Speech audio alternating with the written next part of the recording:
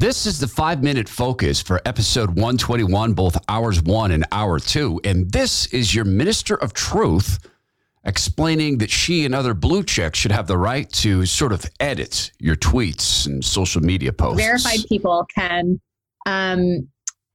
essentially start to edit Twitter. The Todd Herman Show is 100% disapproved by big pharma, technocrats, and tyrants everywhere.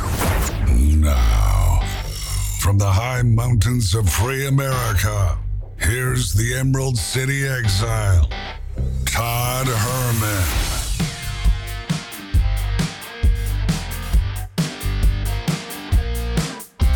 Today is the day the Lord has made, and these are the times through which God has decided we shall live. This is the 5-minute focus. It is a look ahead to what is coming up in episode 121. Our number one. The shooting in Buffalo is having all of the very predictable responses. It turns out that, yes, a white gunman in fatigues, the gunman white. That is true. And apparently racism was very much a part of his views. And so was the love of Rachel Maddow. And so was his hatred of conservatism, because it had conserved nothing. So was his expression of support for left-wing authoritarianism. He called himself a left-wing authoritarian. Bottom line on this is he's nuts. In my judgment, he's insane. And it's a particular sort of madness that is coming about in a society where the party is making mental health with kids, young people, far worse. I do regard the madness of the murders that happen every single weekend in cities like Milwaukee and Chicago as another form of sort of mental illness. Not to excuse it, it's criminal. What this guy did is criminal.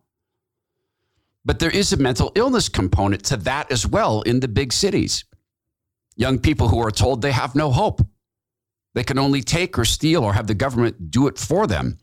And this young man, known by cops, known to have made threats, I predict it's going to turn out that he was known by the FBI, was left to swing. And now there are 13 people shot, 10 human beings dead.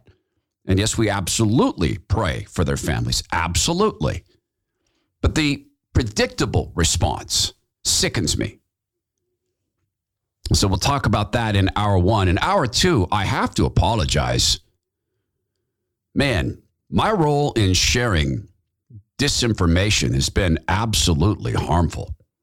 Conspiracy theories, like statements like this from Robert Kennedy's show. I feel like the overarching message of the last 2 years has been coming from, power, has been shut up and get in line, because we're the ones running things and we can do this to you anytime we want. Bobby, it's a more brazen totalitarianism than I've ever experienced, from the West in my lifetime. And yeah, because I've been saying for 2 years that this isn't about healthcare. So I just going to go through a series of conspiracy theories that I've shared and just ask for forgiveness, such as saying that none of this was about healthcare, none of the things that we've watched for the past 2 years, or when I said that it wasn't about a place to pee. This was almost a decade ago when they invented in the separate country of Washington State, where they started letting men go shower with little girls and women in the YMCA, YWCA, where I said, no, it's not about that. This was now, 2016. Controversy over the so-called bathroom bills continues today as the Obama administration announces it will send a letter to every public school district in the country telling them to allow transgender students to use bathrooms. And I said it was part of something much bigger. I got to apologize for that. I'll explain why, because I said it was about speech controls and forced speech and breaking the brains of Americans into speaking utter nonsense. And then I had this insane notion that this was all sort of a precursor environment. It was normalizing the environment, prepping the environment for the government to ultimately control speech, such as your new truth minister. Verified people can essentially start to edit Twitter the same sort of way that Wikipedia is, so they can add context to certain tweets. Right. Scott Adams, the cartoonist, agrees that he should be allowed to do that to your tweets. So I need to apologize for that. What I really need to apologize for, though, is saying that the Seattle madness would spread, handing out needles and pot pipes. This policy does not allow for crack pipes to be included. I would just note that this is a bit of a conspiracy theory that's been spread out there. It's not accurate. I really thank Jen in her last week in the White House for clearing that up for us. Bottom line, there's no culture of death.